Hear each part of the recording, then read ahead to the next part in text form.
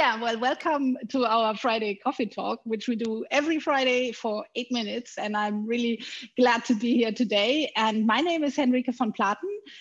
And I'm Margret Bjarnadóttir. And here's my cup of coffee. Can you repeat your name, please, Margret? Margret Bjarnadóttir. Yeah, I just love to hear that, and I just cannot explain it or put it that way. Yeah, here we are today. So where are you sitting and having your coffee? I'm faking it, so I just moved around within my bedroom, but I'm still So you're still in Reykjavik. Still in Reykjavik, still drinking coffee out of German coffee mug. Yeah. Times are crazy, but it's okay. Yeah. You have a new background as well. Yeah, I actually moved. We had a little island hopping yesterday, so at the moment I'm slowly getting back to Berlin. We left Lanzarote now and are on Tenerife now, and yeah, another week and then I'll be back in Berlin. So you will be seeing next week another background. Awesome, cool. So this you did a cyber conference yesterday. Yes, absolutely. Yeah, that was a cyber forum. That was fun. That was really fun. Who was it with? It was with Esentri, one of our piloting companies, sort of one of the first ones that actually got the Universal Fair Pay check. So they are proud analysts and they're very proud talking about it. And it was the first time we did this like joint session in a way in this webinar format with Robert. And he was talking about his path and what they've done with us in the analysis. And I really liked the way that he explained what it did to them as a company and how they, due to closing or wanting to close the gap and due to looking at the analysis, started to talk about their culture and what that has sort of made with them. And what I really liked, and that is something that I have heard a few times, but I always find very intriguing, is he also again went on the point that he was very surprised. He thought he had no pay gaps inside the company, like everybody does. And then he was very surprised about the pay gaps that he does have, starting to sort out the data, which wasn't so difficult. So the whole process was 3 months.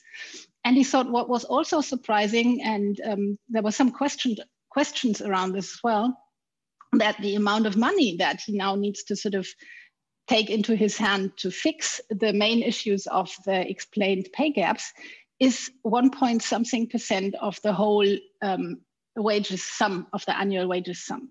And I noticed again, and I've had that experience a few times, that the people are often surprised. They think that it's a paradox. First of all, they think they have no gaps. But when they start to think about having to look at them, they are afraid it's going to be very expensive, which in a way is really paradox because they think they have none. And then they find out that it's not so expensive. And I wanted to ask you actually, because you have seen so many more companies than I have seen doing the analysis in Iceland. What is it usually only this 1% or a bit more, or where is sort of the limit where you would say it's usually never more than X? It's an interesting question, right? So it depends on a couple of things, right? So first, it depends on how big is the gap that we need to close. So I don't know are you allowed to tell us how big was the gap that they were closing? I'm not exactly sure. Okay, so then let's leave that on. Yeah, so it depends on how big the gap is, right? So the bigger the gap, obviously, the bigger in the investment to close it. And then 1 digit, something between. Absolutely. And then it also 7%.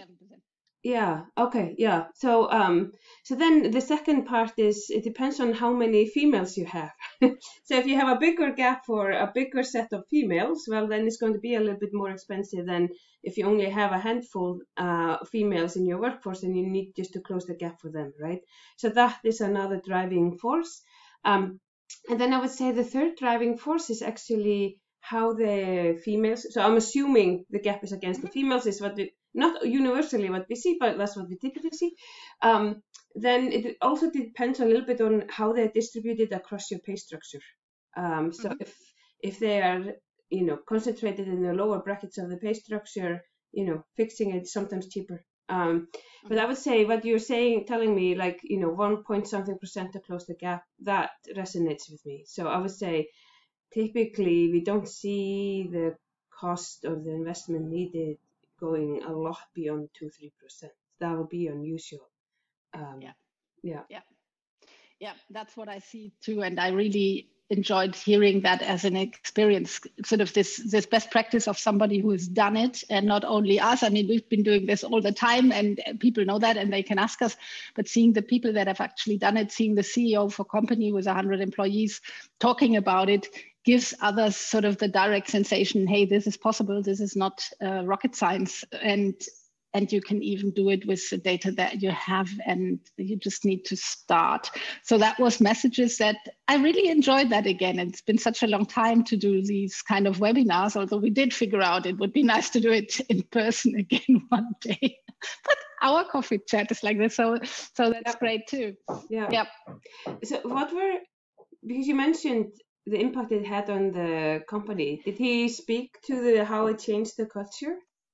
They actually had a very in-depth look at the culture already some years before, and were like a bit also about the wages. And they had the project, they named it Open Salary some years before we met, and were on the topic and got sort of in a way stuck. And what it did to their culture now, looking at it in depth and really seeing that they can actually change this, is a very positive effect that he's noticing, because by doing these changes, even though they might not be for the company tangible, for each person individually, it makes a big difference to get these 100 euros more or less, or whatever the final amount actually is. And that gives the whole company in a whole sensation of really being treated equally and fair. So the fair treatment that they have in their culture ingrained anyhow is strengthened by that. And that's great to see. That's great to see. And he knows also, of course, that when he does that now, it's an involvement of the normal process of the annual wage setting in a way. And then you can just stick to it. And everybody is clearer on the rules behind why they get paid, what they get paid, sort of about the value. So the discussion about the values was very strong as well. So if you take it together, it's a positive effect that we too have seen very often actually already, and it's always interesting to see how others feel it so hard, and really it's so easy to just make the first step. Yeah, it's key to make the first step. Absolutely. Yeah, so maybe we can talk about the first steps next time, because I think we just have 30 seconds to go or so. So see, I'm on the timer this time. But I was thinking maybe we can provide people with a link to your webinar. Yeah, we can do that. We can put that in. I can see if it's online, and we can put that there. That would be great. And a link to the details to Esentri, what Esentri does. I can share the link under our coffee chat to the movie about Esentri and what that company does, because it's really nice how they did that. I like it. We'll put that there. Super. I think that's exactly on time. Well, then I would say we stuck to our 8 minutes. Yeah, we stick to them and wish everybody a great Friday. Exactly. Thank you, Margret. Until next time. Bye.